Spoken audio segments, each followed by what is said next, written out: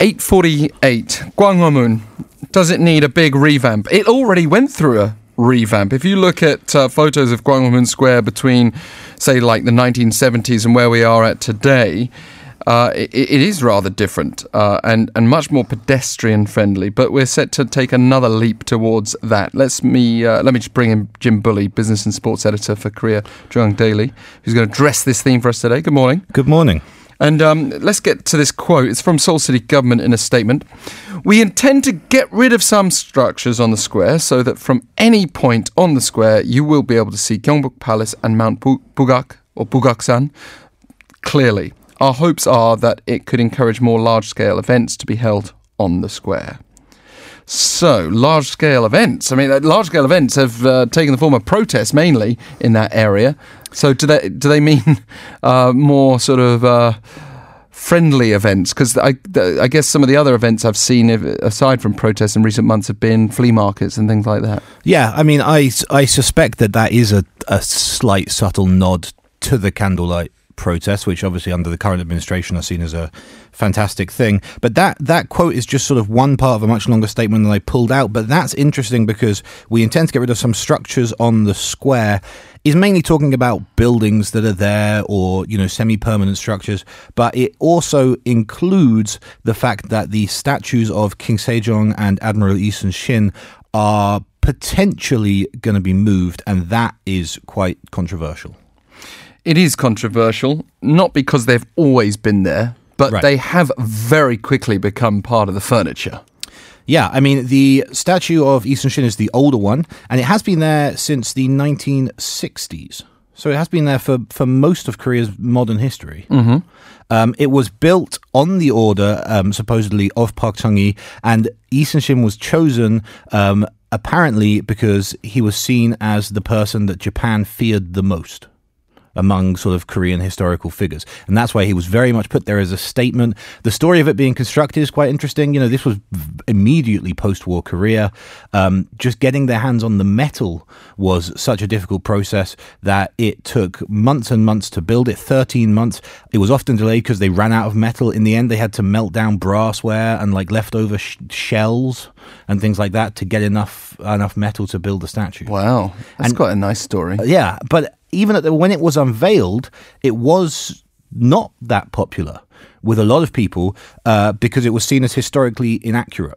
Why it's is that? holding its sword in its right hand, which is apparently a gesture of surrender. I don't know the historical...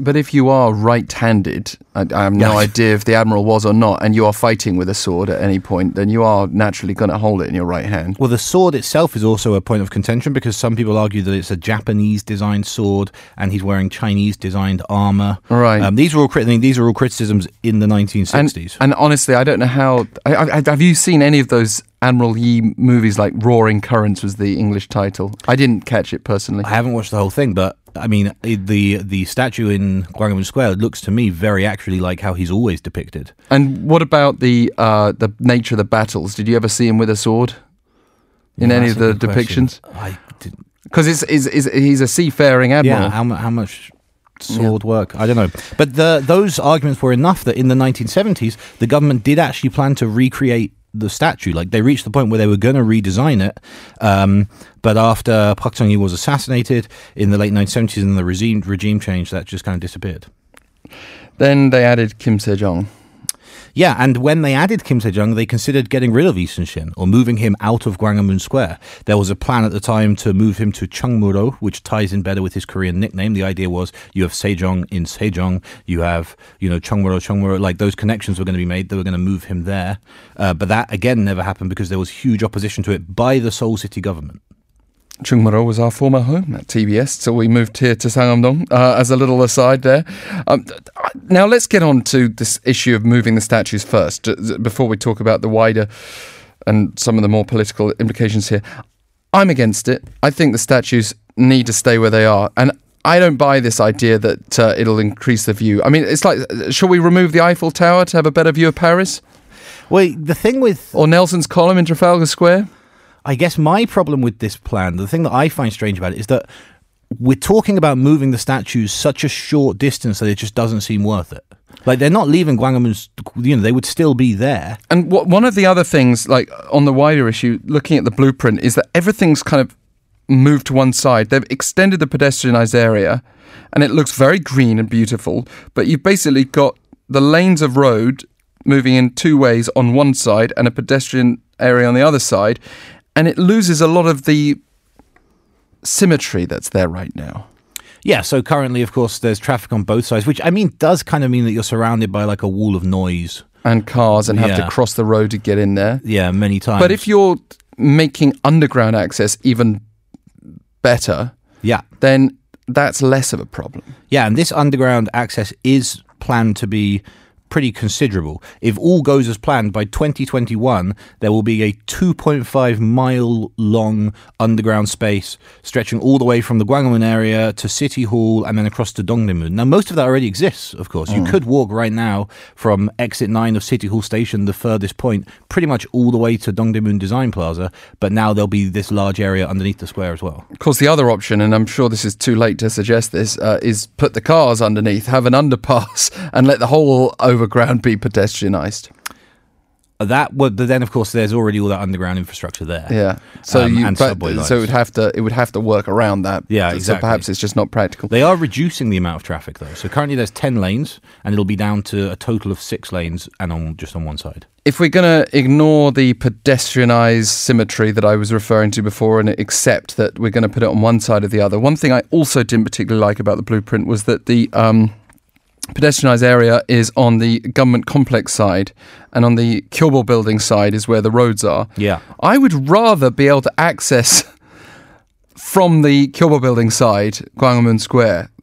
Personally, I do most of my walking, I don't know if it's the same for others, from that side. Yeah. You know, walking from the Myeongdong or Cheonggyecheon area, yeah. just to walk straight onto Gwanghwamun Square. To me, that would be more practical than from the other side. I guess the argument is that although you do have the government complex on the, I'm going to call it the left side, if you're looking towards the mountain, but that is also where like the Sejong Center for the Performance Arts and stuff are, and those big sort of artistic buildings, which then have sort of plazas outside them anyway, which naturally would flow into the square. Whilst on the right hand side, those are all pretty much office buildings, the US Embassy. On the left-hand side, you have the museums, the Eastern Shin Museum and the King Sejong Museum. But there's a lot of foot traffic coming there from, I said, the Myeongdong area before. Right. But then again, maybe they've got enough of an incentive to get into Gwanghwamun from there anyway, and on that side it encourages us to travel around. Maybe they'll all be underground anyway. I can't wait to see. I mean, because underground is where we've, I think, in Seoul got so much going on anyway. Yeah. And we've already got the precedent of how wonderful that can work.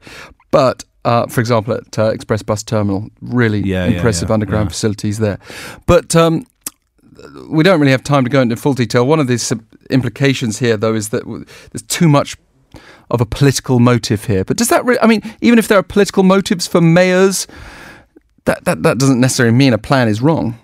No, it doesn't. And this plan is not, it's been discussed for quite some time. This is more that they've chosen the design. I guess the argument that Seoul City government have as kind of evidence that it's not political is that this is largely historical. And every mayor wants to lay down their mark, and every mayor presumably has some ambition. Jim Bully with this week's quotes. Thank you very much. Thank you.